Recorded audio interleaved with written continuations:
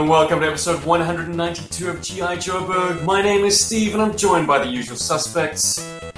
Robert. And Paul. Excellent, boys. We're back. Yeah. We're in fine form. It's another week, and it's G.I. Joburg time. Woohoo! What's up, boys? Yeah, it's going good. It's going good. I've had so much chocolate this weekend. Too much. Wow, dude. That's I'm impressive. so glad. That's very festive. I must say the Easter celebrations have kind of been a quiet one at the Jabba residence. Our newest edition is not yet ready for chocolate, so we decided to go forego it completely this year. It seems that Kim's also lost her sweet tooth, which is unfortunate. Because, you know, what's Easter without a few eggs? But exactly. It's all right. Well, it's all right. I'll take the hit.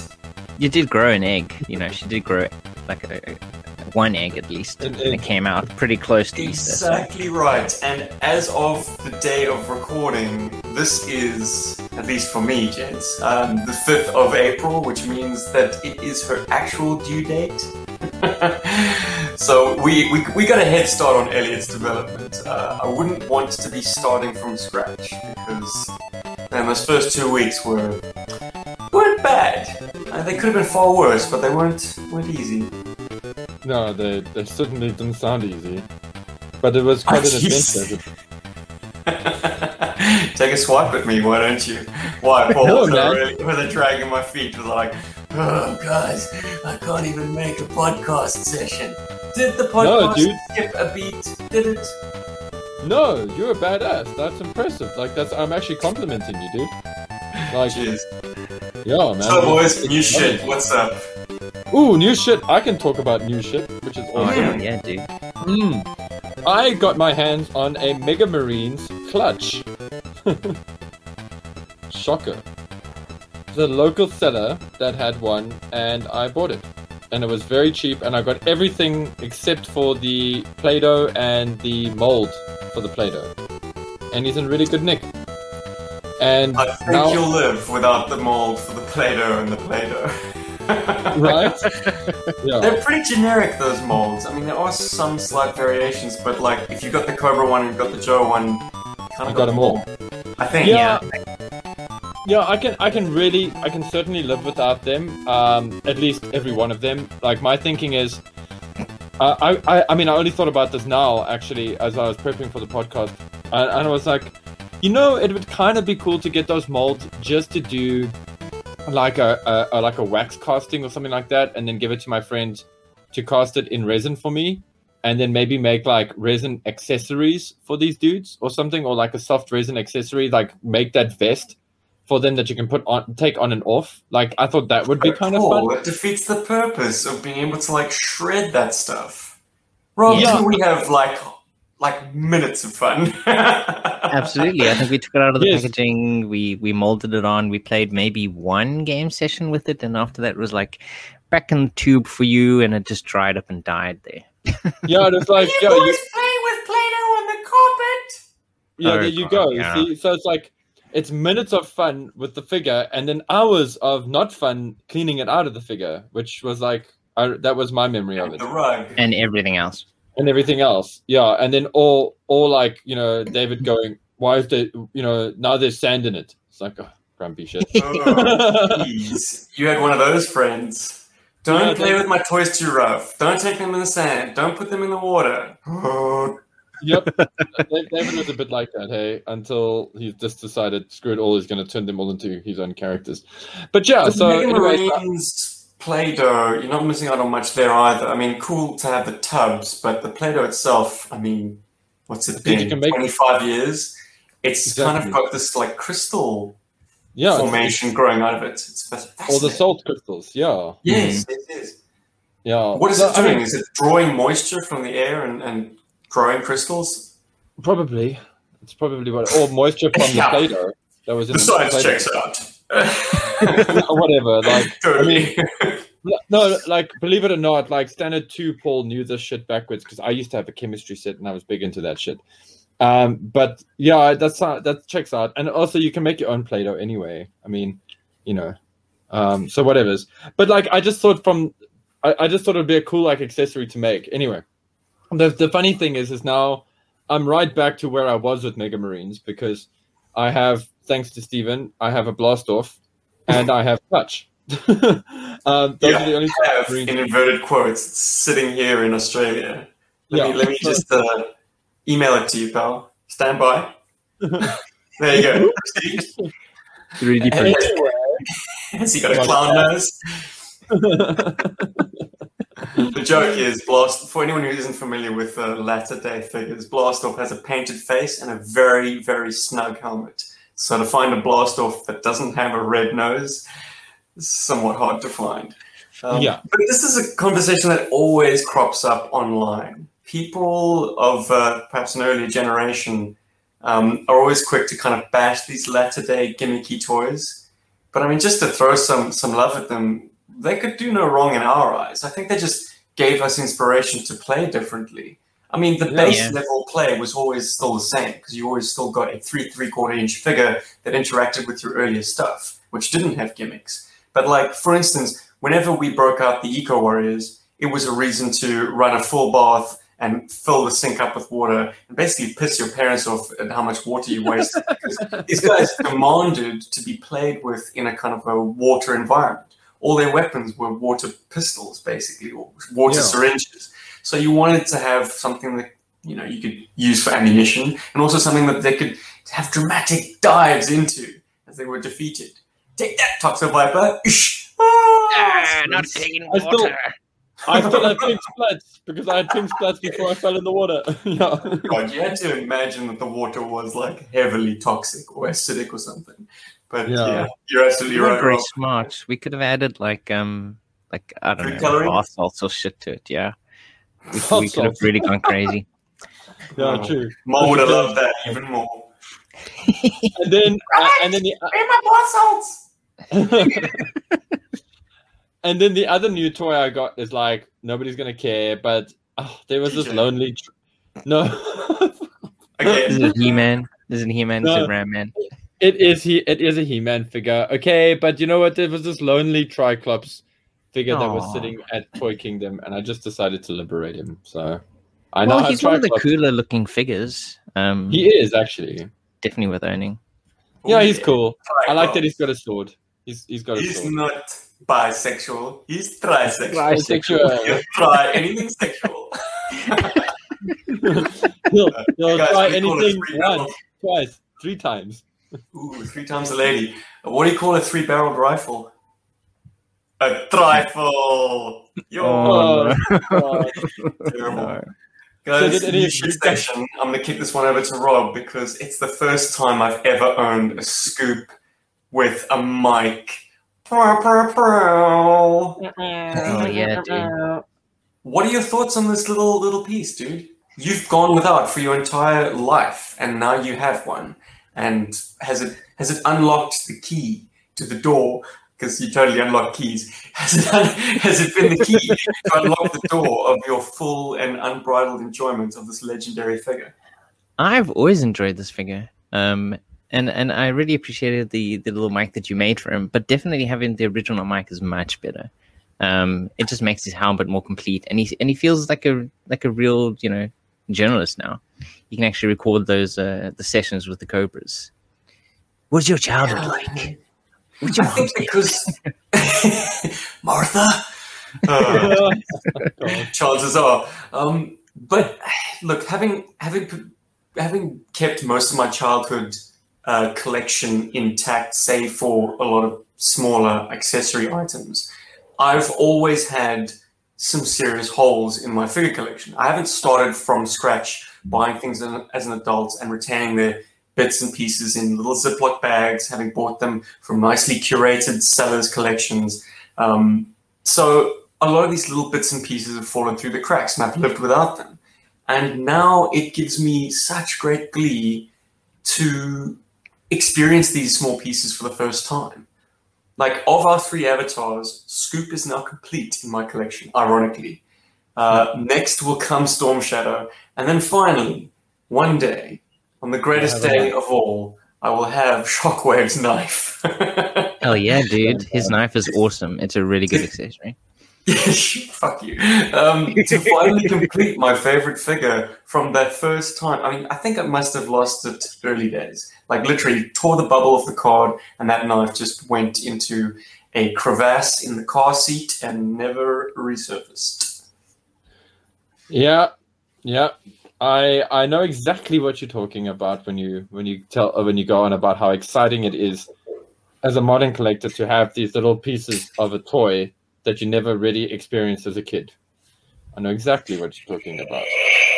What the hell's that? What is that? Some more new shit. Welcome to the pit. Duke, please report to level 2 security checkpoint. Snake Eyes, please report to base level G1. Wherever there's trouble, G.I. Joe is there. Engage transport mode. Let's roll. Now you know, and knowing is half the battle.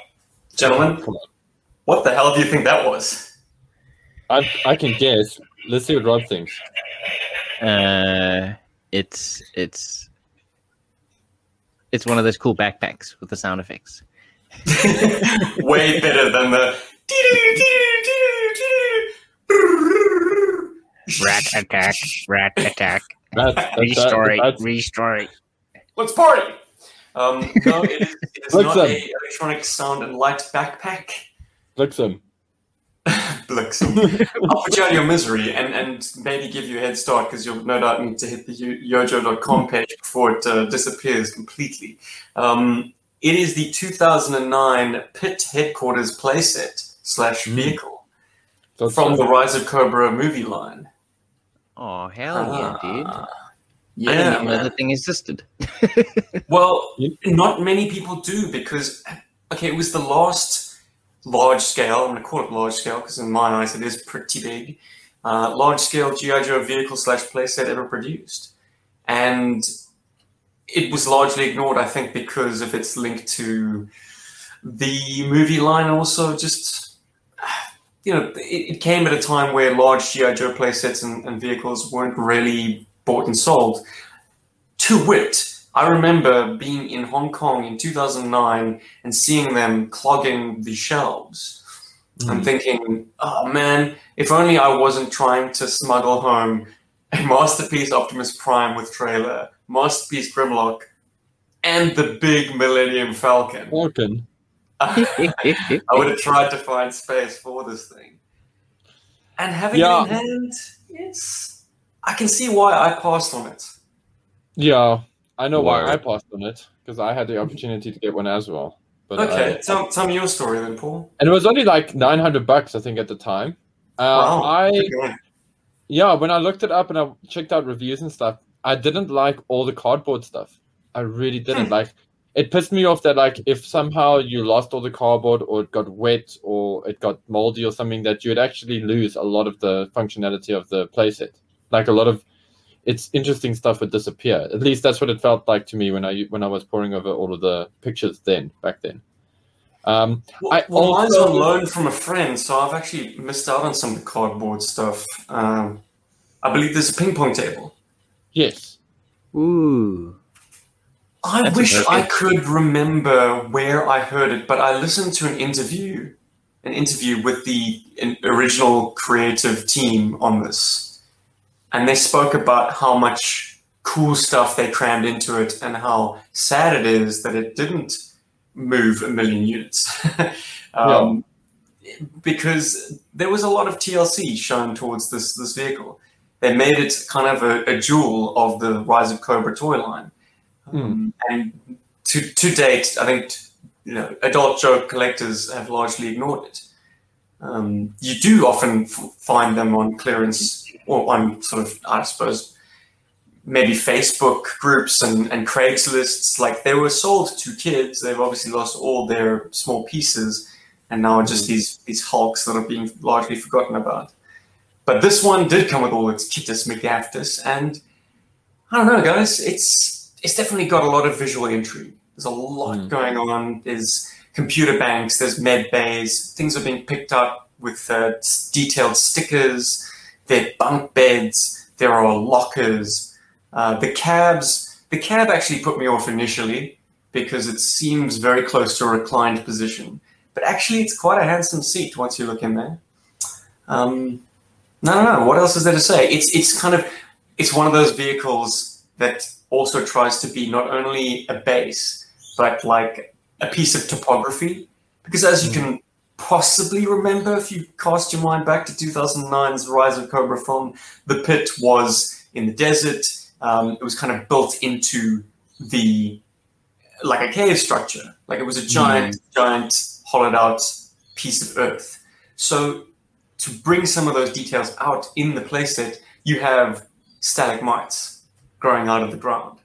You have like bits of rock kind of integrated into the surfaces of the playset. So there's a lot of varied texture. You've got like a grid pattern on the floor, which then gives way to earth, which then gives way to a cave rock structure.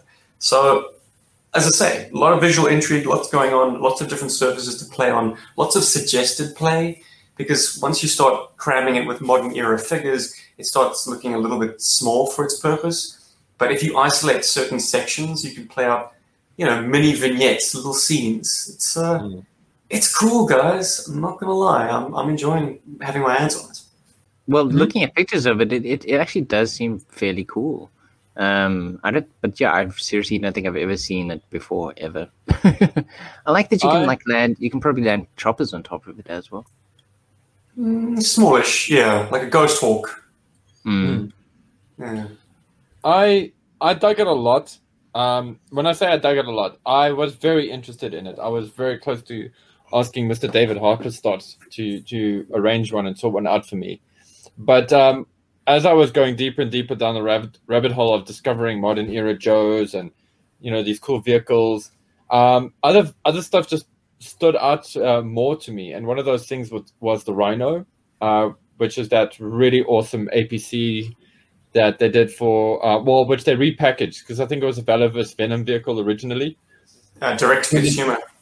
Yeah. Okay. There we go. DTC vehicle, and so they did that thing, and I really loved that. I mean, that I just felt like I discovered this cool vehicle, and then there was that, and then further digging, I found the Rock, the Rolling Operations Command Center.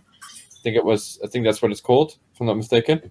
Yes, the superior vehicle. And I love that. That thing is also very, very cool, and it was kind of like I kind of thought, well, if I'm gonna get like a vehicle like that, then I might as well go for the Rock. And then, Stephen, I think around the same time, you got the MCC. You got your MCC, which was that, if I'm not mistaken, you got the sort of re-released version. The Spy Troops one. The Spy Troops one. It came into my crosshairs considerably cheaper, and I thought, well, if we just swap out a few accessory pieces, this will look exactly like the 1987 original. Subsequently, I haven't bothered with that because I quite like the slight color variation. Anyway, it's our most watched YouTube review. Exactly. And that thing is, and then I fell in love with that, and then it ended up being more of a pursuit to try and get one of those. And and then the pit just sort of fell by the wayside because it just had too many things that were counting against it. The sort of Mighty Max kind of vibe that you discussed now, where you open it up and it's got topography and whatever in it. That's very Mighty Max.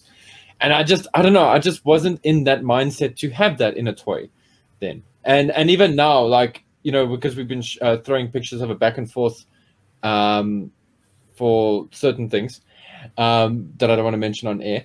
I've been looking at it again and going, if I have to choose between that and the second G.I. Joe HQ, the one that Rob's got, I'd rather make the space for the second G.I. Joe HQ. That's Sound and Light Attack one, because I really like that. I think that's a lot of fun. You gotta have a place for your talking battle commanders to hang out and supersonic fighters. I mean, there's a lot to be said for era-specific toys. Like, if you've got this, obviously the foot pegs are geared towards a modern figure, but then a modern figure makes it look a little bit more diminutive. Whereas the 92 HQ is purpose-built for the figures of that time. And it's a jumbled mess, just like the figures of that time.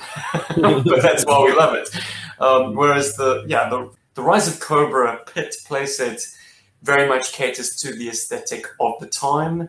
So it's like you want to get a whole bunch of G.I. Joes dressed in black leather, wearing that damn eagle insignia, and it all of a sudden makes sense. But yeah, we can close the chapter on this. I think it's neat to have around, and I've certainly enjoyed playing Transformers with it, because effectively it is a Transformer. The whole thing splays out and becomes a base, which is, it's fun.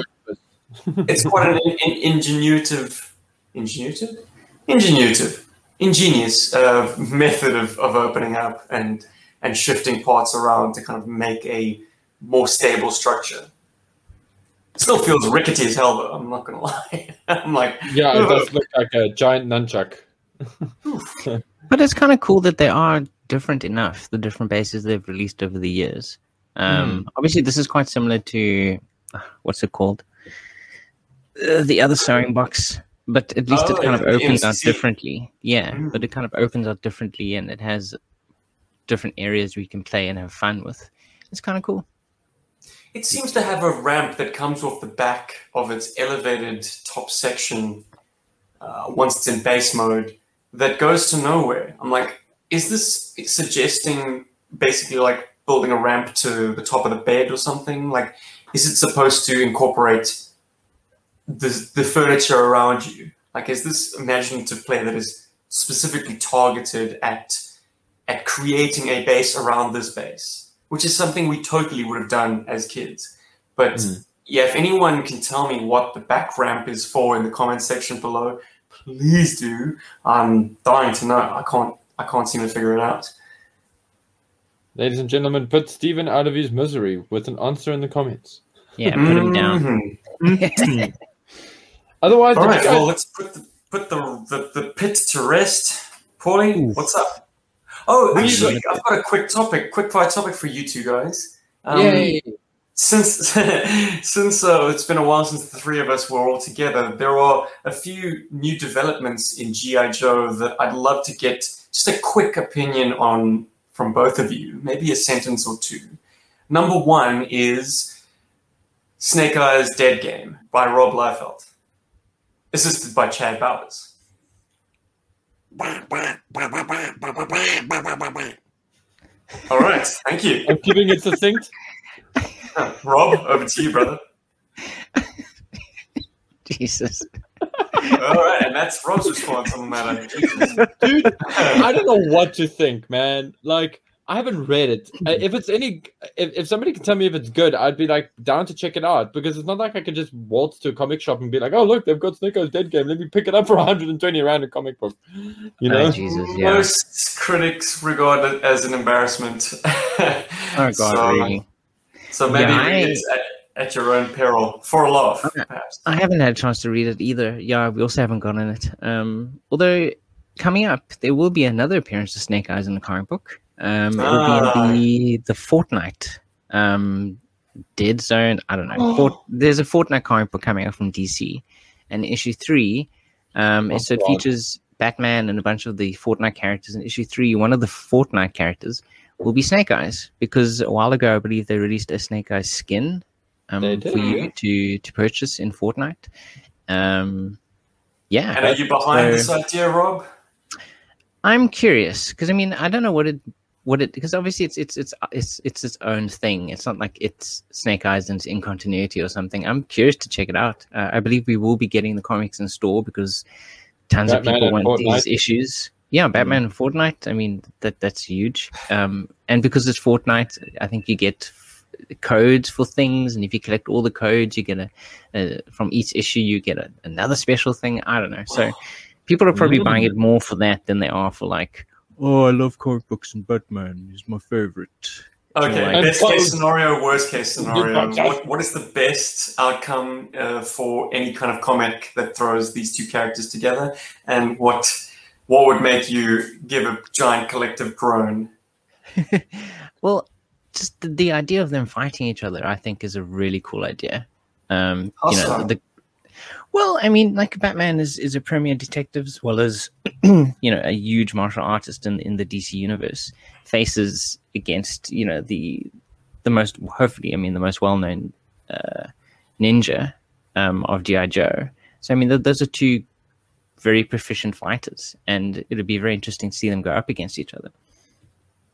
Are they themselves, or are they kind of Fortnite-y skins?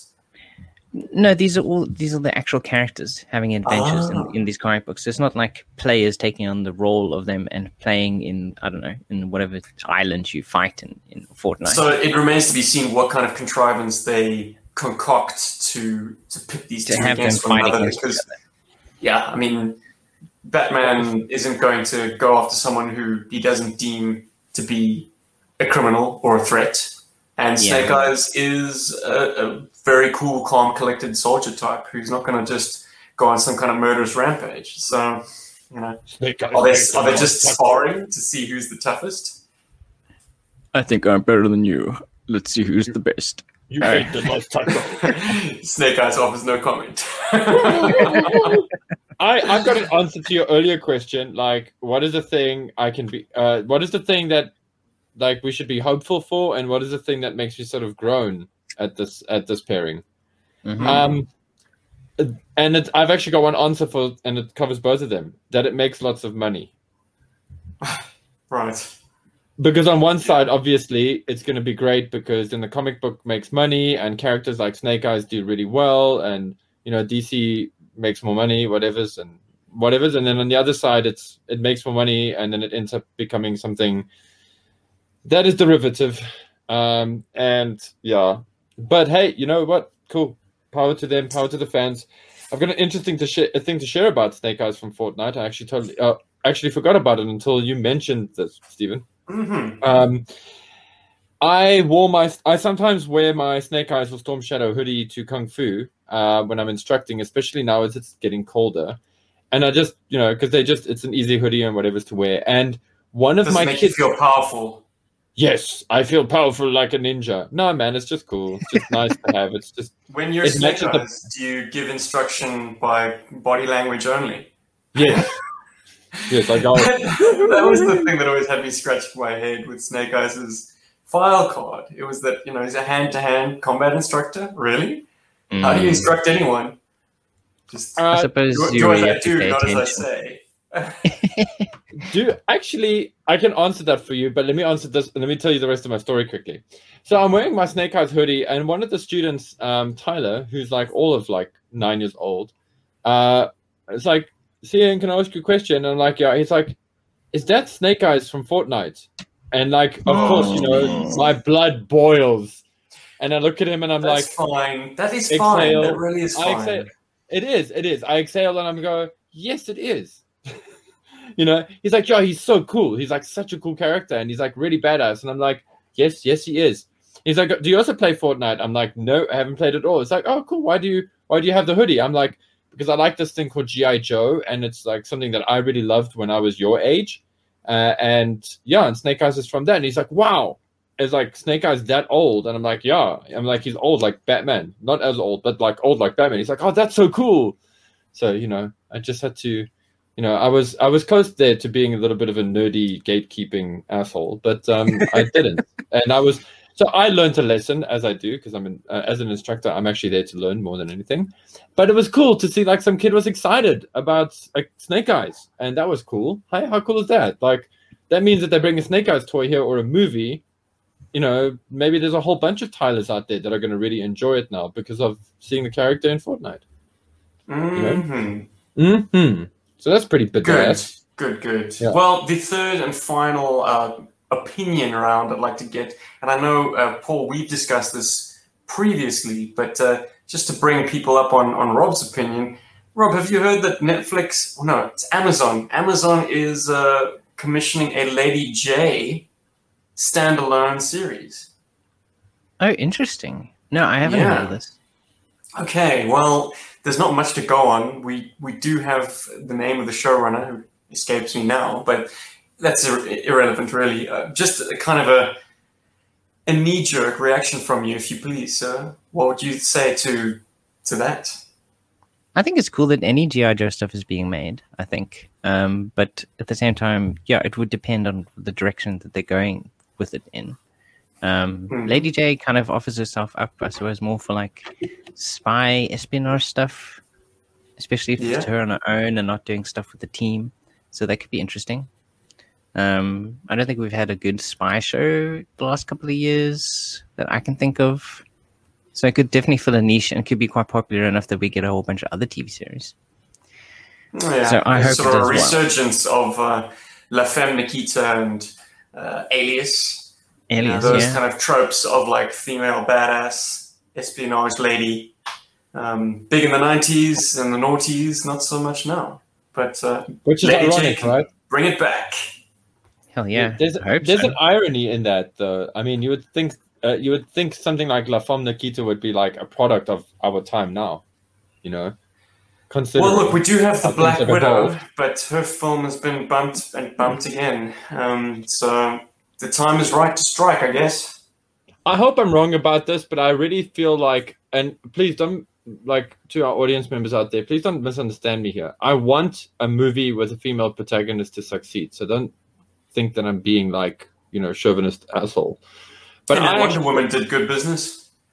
Yeah, but I don't think Wonder Woman 84 was like a particularly great film. I don't think. No. I'm saying the original Wonder Woman. I don't know if I can enter 84 into the realm of contention. People were pretty mixed on that, and it was hampered by COVID, wasn't it? Yeah, I also I don't know. I just feel Black Widow might be one of the weaker Marvel movies we get, and I hope to be wrong. If I'm wrong, cool, lekker. Then we're all lucky because we've got a cool movie. But I've kind of got a feeling it's going to be kind of weak. I don't think enough people really... maybe I'm wrong. Maybe I don't have my finger on the pulse here, but I don't think a lot of people care about Black Widow enough to want to watch it. It's not helped by the fact that she died, you know, in the kind of the big tentpole climax movie of the MCU. Exactly. Like Scarlett Johansson's character, her line, her plot tied off rather neatly with her at the bottom of a chasm. Spoilers! I think it would have been so much. I think it would have been more beneficial to that character to have received a TV series, much in the vein of Wonder Woman or The Falcon and The Winter Soldier, which I think has taken a turn for the boring. But this is not that. Yes, we're not going to go there. And in a surprise twist, I saw the new Suicide Squad trailer, and I'm actually excited to see that. So that's incredible. It's amazing what James Gunn can do to a franchise sometimes. So I'm keen. It looks like a good movie. It looks fun. It looks like what Suicide Squad should be. And G.I. Joe. Yes. It is. It looks like a G.I. Joe movie. Anyway, let's it. Who's Peacemaker? Who's Peacemaker? What do you mean? The character or... Who's Peacemaker on the Joe team? I don't know, dude. He'd probably be like a good facsimile for like... I don't know. Probably... Like a Duke, like Duke from the cartoon Duke, you know?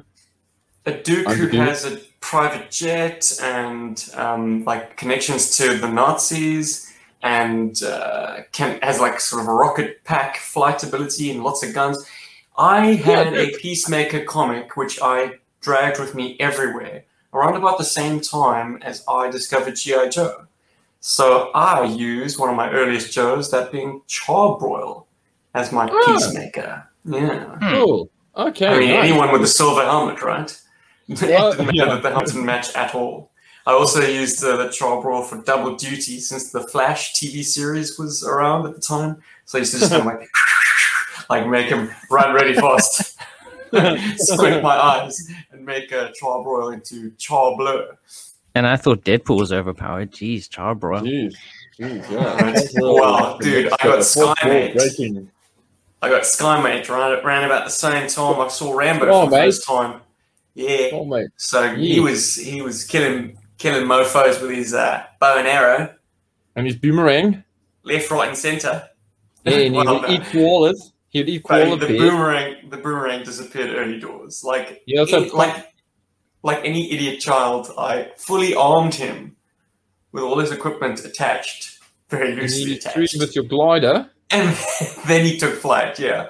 That boomerang. And he lost all of his gear. I wouldn't be surprised if that boomerang is still somewhere buried in the lawn of my parents' place. But it'll be under several layers of like soil now. Yeah, we'd really have to go crazy if we wanted to find that. Dig up the whole lawn, sift through it. Hey, dude, what did you find in the it. garden? Like, you found something in the lawn the other day, Steve, and it was like a few years back, and it was just Yeah. yeah. Okay, two things, actually. The one was my Grunt helmet, Grunt V3, the Battle Core Grunt. But the other one was something that Rob and I absolutely tore the garden up looking for back in the day, because I was so upset with you, Rob. Because you had attached this accessory to a character of yours, and we'd kind of gone marching through the jungle, only to have lost this backpack. It was a green backpack, and I was under the auspices that it was Hawk's backpack, but actually the seller had just cocked it up, and it was Flint's backpack, which I think is actually an inferior backpack, and Flint doesn't need a bloody backpack anyways. Yeah. So that turned up like my father had basically pulled out a whole bunch of plants, and I saw it just gleaming there in the sun. I was like, what? This is after about 20 years. Wild times, boys, wild times. Wild times, which feels like, I don't know, I feel like with all of this like mysterious and wild time stuff, we should talk about the weird file cards we just found. What? Hell yeah. Yeah. New file cards. I Characters found never seen before. Yeah. So like, I also have connections into the G.I. Joe world. Okay. I hope other podcasts are listening to me. You're not the only one with inside scoop. We have the real scoop, and he actually is the one who found the file cards. And so we actually have a collection of 4 file cards for unusual. I don't know if these are characters that are going to be in the movie or coming up in a future G.I. Joe comic or just ideas or something, but these are file cards. And I've actually taken the time. I just thought I'd arrange them onto an actual file card. That way to sell it a bit harder, right? So you don't have to sell it at all. Aren't these legit file cards, Paul?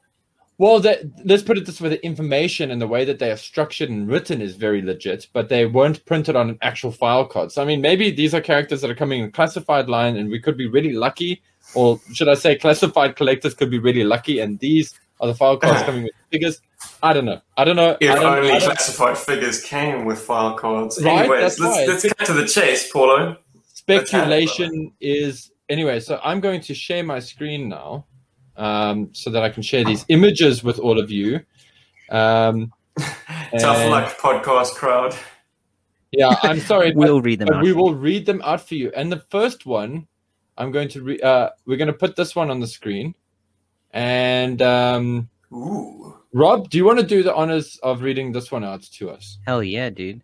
Codename Hardline. File name Redacted. Primary military specialty Electronics. Secondary military specialty, martial arts. Birthplace, redacted. Growing up next to a video game arcade and a kung fu dojo, Hardline mastered both the new and the ancient by the age of 16. A deep sense of honor drove him to join the military, wanting to put his skills to good use. The quote, there are only 2 situations when you won't hear Hardline talking, while he's sketching or once boots hit tarmac, and then he's as silent as a pencil on paper, and twice as deadly. Gung gung. Very cool. He does sound cool. I like this guy. He's like I dig him. Let's see. The next one we got is somebody called Fluke. I'm going to read this one. I'll read this one. Codename Fluke. File name redacted. Primary military specialty intelligence. Secondary military specialty fixed wing pilot. Birthplace redacted. Fluke, an academic, dropped out of civilian life to pursue a career as a Navy pilot.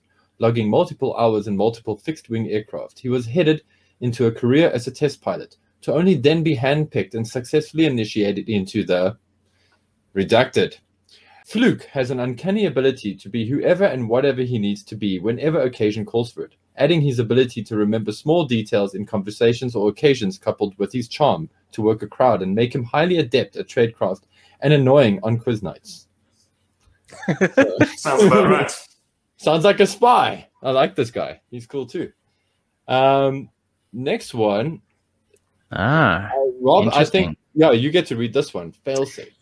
Codename Failsafe. File name redacted. Primary military specialty, intelligence. Secondary military specialty, infantry. Birthplace, redacted. Wanting to create more complex characters and scenarios to play out with his toys drove Failsafe to seek out more dangerous roles as an actor and stuntman, pushing the limits of his body and mind. His greatest challenges and inspirations now come from pretending to be someone else to help protect lives and let him keep growing his toy collection. Quote, "What can I say? Man loves his toys. I mean, action figures. Biggest kid on the team and no one better at undercover operations." Ha! Hey, that's cool. I like that. That's actually very cool. I like that one. That's a cool one. I wonder who that guy is. Okay, now got another one here. Downrange. File name redacted. Okay, so the file name and birthplace on all of these is redacted. That's unusual.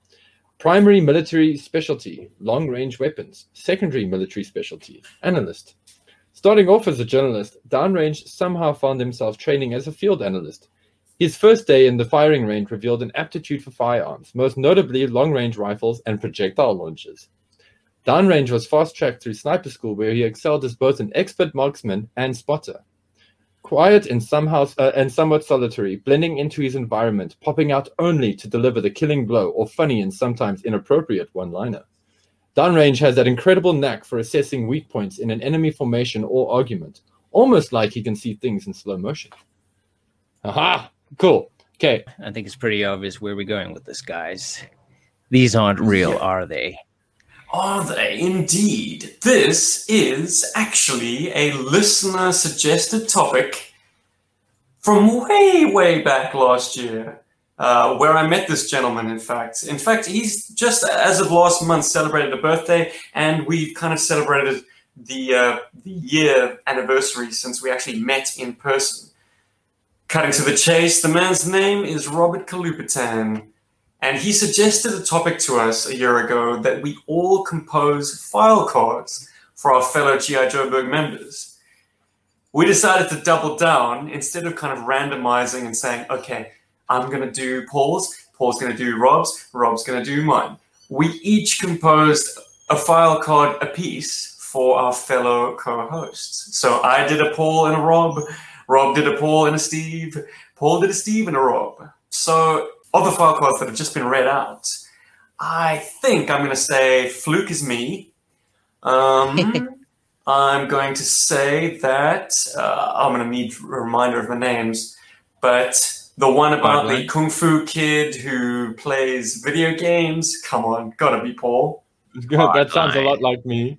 Yeah, Hardline. Hardline, thank you. That's a damn cool code name. I really like that code name.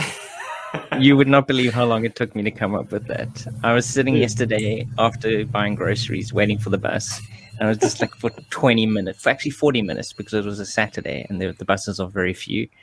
I was just thinking of so many different words. I was like, cool names for Kung Fu weapons, terminology from comics or other stuff, hard hitter or like quick punch. Oh, geez, it took me forever. But Hardline was a cool one. I dig that, dude. I think it's so cool. It's such a good one. And Failsafe is a damn cool code name as well. Hell yeah. Remind us, what is Failsafe?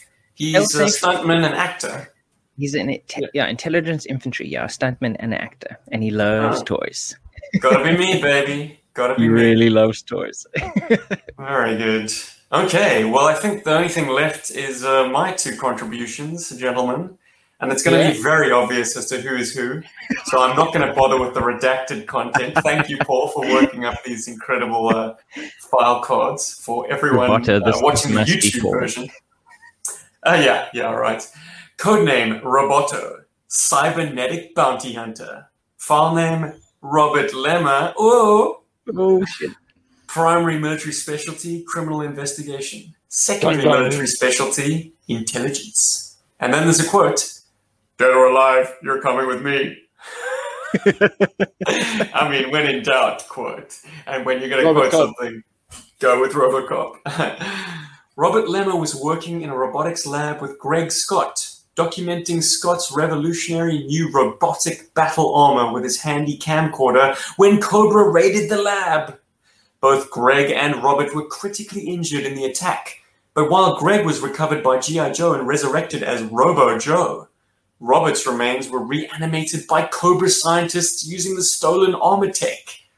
Reborn as Roboto, Cobra made him into a living weapon, but could not erase his innate sense of right and wrong. Roboto rebelled against his Cobra overlords and now hunts them down one by one on a quest of bloody vengeance. Then there's a quote. There's more to a man than flesh and blood. Strip all that away and something remains.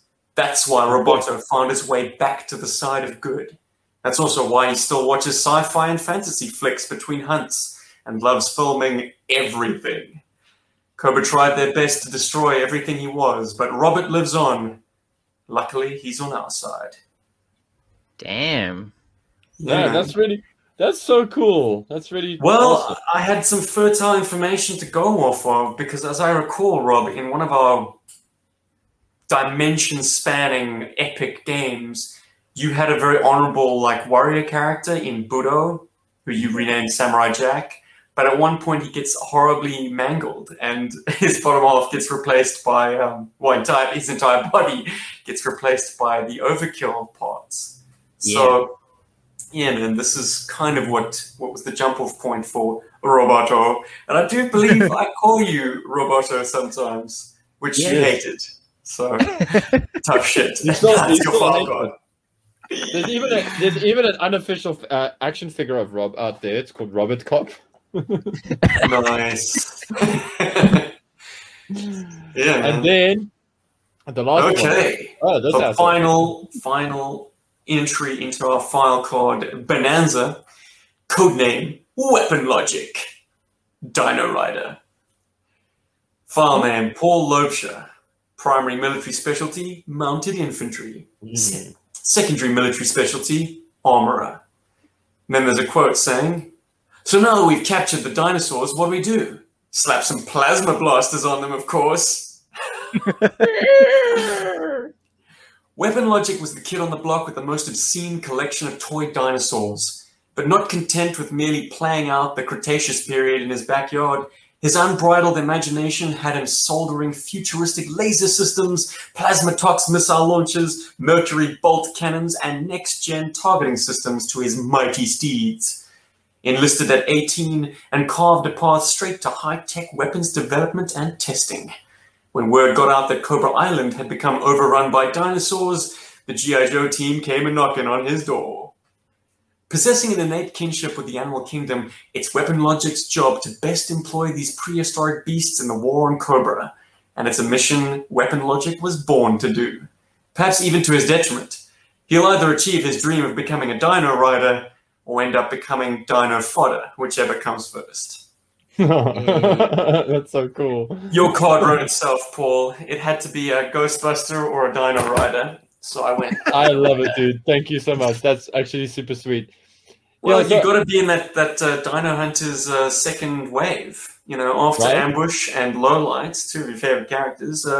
If it wasn't cancelled, they would have brought you out with a Velociraptor slapped with laser rifles and stuff. Something I can ride. It definitely sounds like we're 90s toys. Oh yes, where you're coming in very specific subsets. Well, the sub teams offered perhaps a bit more leniency in terms of me writing wacky shit like plasmatox missiles. I mean, the writing of the file cards in the 90s definitely took a dip, but they were there to sell colorful toys. And to that purpose, I think they achieved something, They were certainly great jump-off points for play, as opposed to creating a grounded real character. Yeah. Definitely. So when you guys handed towards sub teams, I mean, in your case, Rob, you're one of those armor tech guys that we got a lot of joy out of, and in Paul's case, he's part of the Dino Hunters subset, which commands great prices online, but everyone's kind of scratching their heads, what G.I. Joe is trying to embrace the Jurassic Park phase of fan fervor. But I mean, that is your bag, isn't it, Paul? I love me some dinosaurs. It was actually just yesterday I looked at my one T-Rex and I was like, why have I not made a styring brain box for that thing yet? And guns on it. So, yeah, you got me. And You gotta build up all of that armor, man. Like the tree cutter, like shin things, like the those extended claws to try and make up for T-Rex's diminutive, comically short arms. Yeah, geez. So there you have it, ladies and gentlemen. These are our reimaginings of ourselves cast into plastic. Thanks for the topic, Robert. And I mean, Robert from the Philippines, Robert. And thanks for contributing, Robert from South Africa, Robert. And guys, like, just, I mean, Steve, we got some insight into your cards. Rob, we got a bit of insight there. I mean, you said you spent like 40 minutes working out code names. Was there any like port of call that you sort of went to when it came to writing the file card? Was there like any reference or anything that you sought out? No, I just basically off just memory, reading so many file cards. I had a general idea of the shortness of them. You know, there has to be like a section telling you about the person, a cool quote. I also kind of thought a little bit about who their closest comrades would be.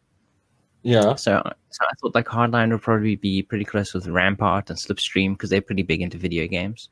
Yeah. As well as Mainframe because he's quite a big electronics guy and he probably, you know, it's kind of like a father figure in the Force. So he'd probably be around with all these guys. And then some of the more Eastern influenced or like the Kung Fu type people like Scarlet, probably Jinx and Budo, and Quick Kick. And Quick Kick I thought was a shared closest teammate with Failsafe because Failsafe being a stuntman, Quick Kick being a stuntman as well. They probably have a lot to talk about. And for Failsafe as well, I thought like Lady J, Chuckles, probably Bullhorn, who's also quite a smooth talker and probably an interesting guy to kind of like be close to, especially if you're an undercover agent, to being able to convince people around you that you are the person that you're playing. It's probably a very important skill to have. And probably Airtight as well, because Airtight was a collector, or at least of toy dinosaurs when he was a kid. It was Airtight. Gosh, I was trying to remember who on the Joe team I was cribbing that from. Yeah, totally it was Airtight. I kind of went down the rabbit hole. What happened is I wanted to, like, my first thought was to like try and take maybe a collection of like 2 G.I. Joes and like smash them in together to make like characters for you guys. Each, you know, like 2 or 3 Joes and then turn them into 1 G.I. Joe. And then I went really deep and I found this thing about how, Larry Harmer has like some tips on how to write file cards. And I found it on like a wiki page or a G.I. Joe wiki page or whatever. And I looked at what he did. And then I looked at a lot of like older file cards and I was like, okay, so how can I do this? And then what is my goal? So I'm like, okay, so I'm like, here's my goal. Like, normally I'd love to like, you know, try and make a joke out of this. But then I thought, no, let me try and make it that like you guys could be like realistic toys, like realistic characters in the toy line. And so I went with that. And that's why. So did you ballpark your cards in the sort of the 85 era of G.I. Joe? Yeah. So I sort of kept them there. That's why also, I mean, even the layout style that I used sort of went for that instead of the sort of 90s style that was a little bit different where, you know, the specialty was like listed, like they had like an extra specialty, you know, which sort of harkens back to the early 80s stuff. So anyway, so I played with that. And then also just a fun little like Easter egg. Initially, Stephen, I called your character Cypher, as you saw there, because I thought that would be a cool idea. And I played it Cypher, not sci-fi, just in case anyone's mishearing you there. Cypher, like the character on The Matrix. Yes, but not a bad guy. Like I wanted to write you as a counter to Zartan. And that was always the very good. Yeah, okay. And so that's why I wrote it as Cypher, because I thought, okay, that's cool. And then as I was writing it, I was like, oh, but you know, Kimmy is Jinx technically. So why don't we make you Fluke? You know, because that's like that's where you're going with that. I was like, Fluke. Yeah. All I think of when I hear the word Fluke is I think one of the early episodes of the X-Files. It was like a kind of a weird, creature. Yeah, amphibious creature. So so that's kind of where that came from. And then and then also Rob, like I had to really fight trying to make you a facsimile of Scoop. Not because you are like Scoop or anything, it's just that you have such love for the character. and I know that a lot of your G.I. Joe love sort of focuses around him as well. But I wanted to like try and play up this skill that I do. I really do feel like you have this. I feel like if we gave you something that shoots, that you'd be pretty good with it, actually. And I like the idea of you being a sniper, and I like the idea of you being a sniper that would like also read comic books in between. And I should, now that I think about it, I should have made the font a bit smaller for this card when I wrote it, so that I could also have something like, he's catching up on his comics backlog while, nailing people in the head with a with an M12 or something, so like, but that was kind of my thinking. So yeah, maybe there's some sort of spirited G.I. Joe customizers out there who might want to make a downrange and a failsafe, or downrange and fluke, or hardline and fluke, or roboto, or all of them, whatever. That would be very interesting. Oh yeah. Yeah. What I find interesting is that we all cast ourselves, or at least we cast each other as G.I. Joes. Yes. Obviously Roboto had a dalliance with Cobra, but otherwise we all I don't know, at least think of ourselves or think of each other as G.I. Joes, which I think is kind of cool.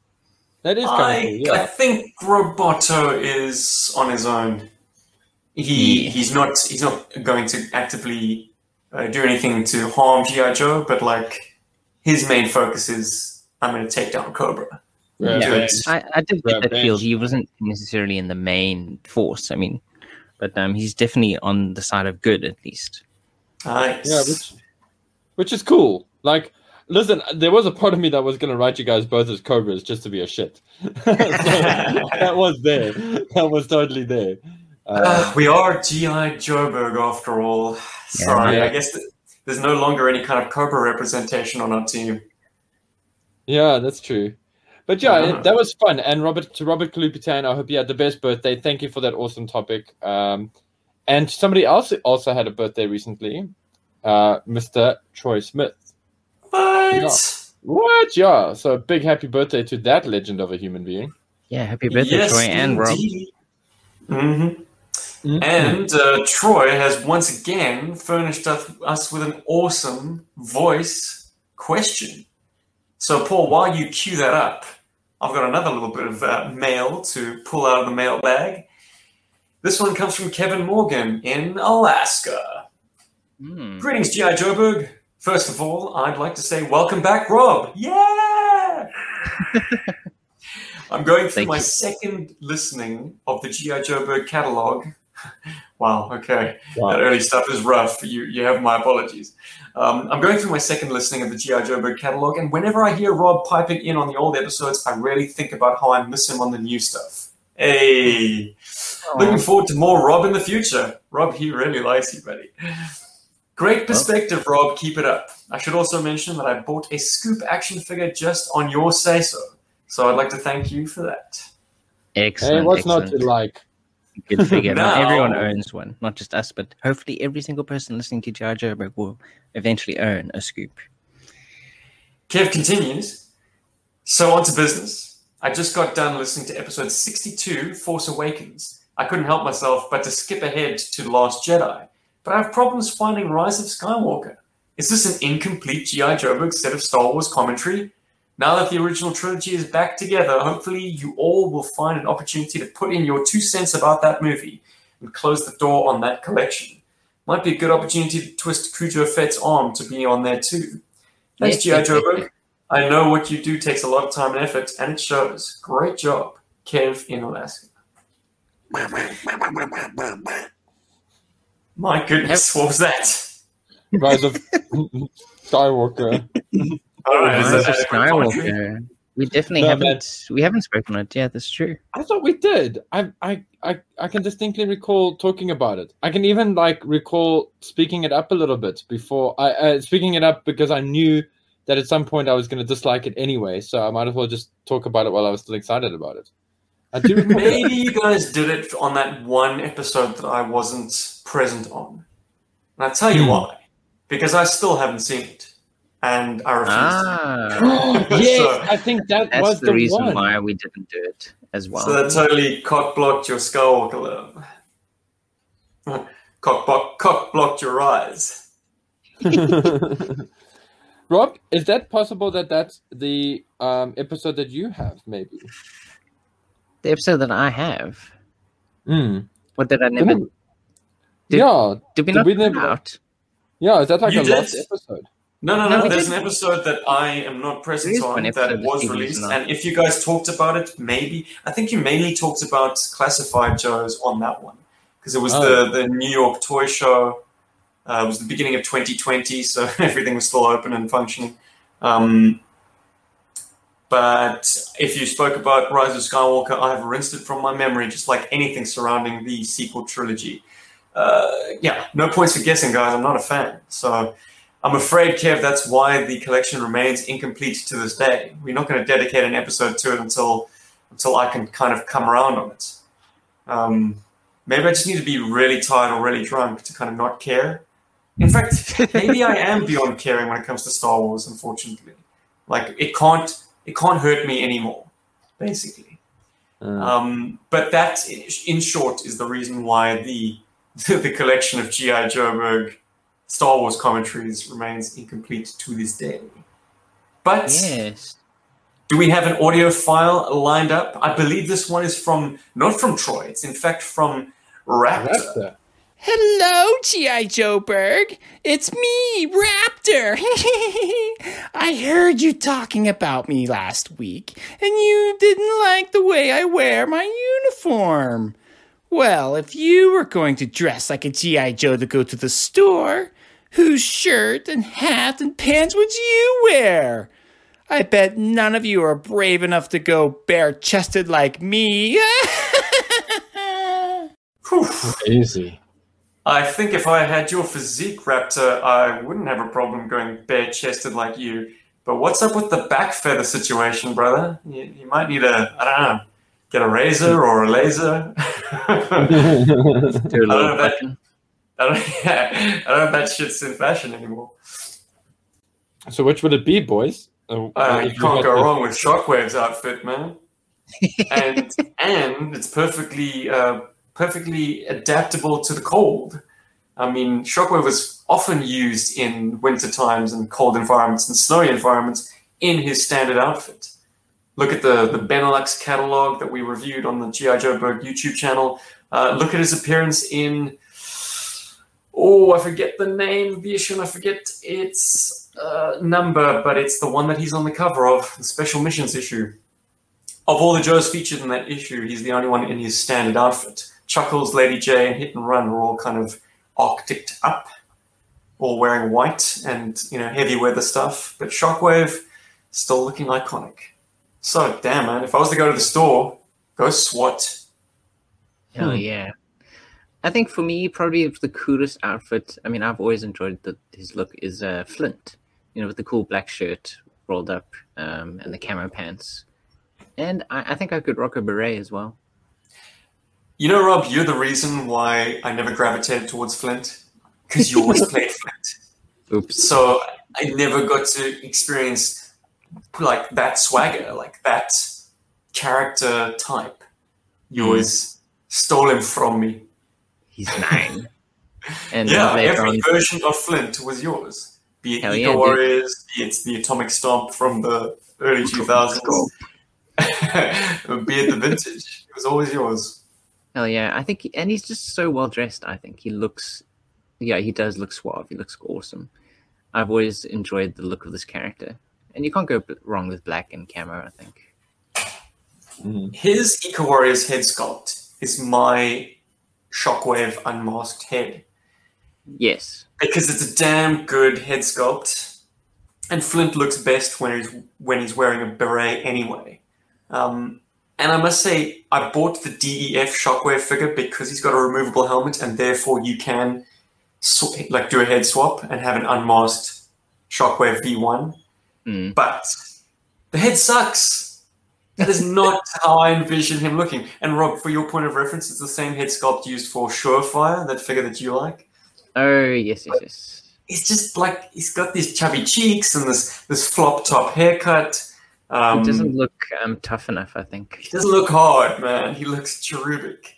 Hard. So, but gosh, to answer your question, Troy, good one, Rob. Flint does definitely have a cool look, and he also has like really meaty forearms. So if by incorporating that shirt, you get his build, fucking A. Fuck yeah, dude. Any shortcut I can take. Bam. Yeah, exactly. It's one of those like muscle suits that like really skinny guys wear under their shirts. So like, wow, that training program really worked, John. Yeah, I know, right? Call now. Paul- $39.99. You can be ripped. And what are you wearing to the store, Paulie? Yeah, shit, dude. If I had the arms for it, I would totally go version 1 Storm Shadow. But I would totally rock movie Storm Shadow. Like, that movie Storm Shadow outfit from the first movie is too cool. I love that. Like, And just I would like rock Shockwave, he's got a pair of like rad sneakers on. yeah, man. It's too cool. It's too cool.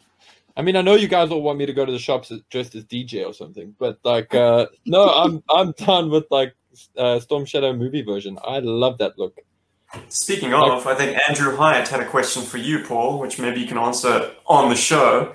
When are you going to actually host a live DJ set? Ooh. Ooh, would anybody be interested in that kind of thing? Please let me know in the comments. I will do it with pleasure. I would happily do it. I'd love to do it. The thing is, there's only one small catch with it, and this is not an excuse. This is literally the real catch.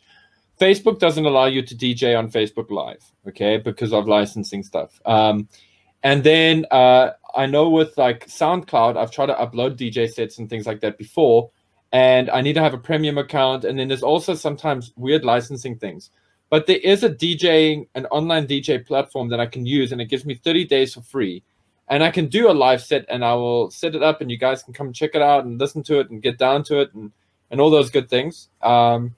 And if that's something you guys enjoy, then I can subscribe, and I can do it like on a monthly basis. I would love to do that. I just didn't think anybody would be interested in that, actually. So, Correction, Andrew says a DJ podcast.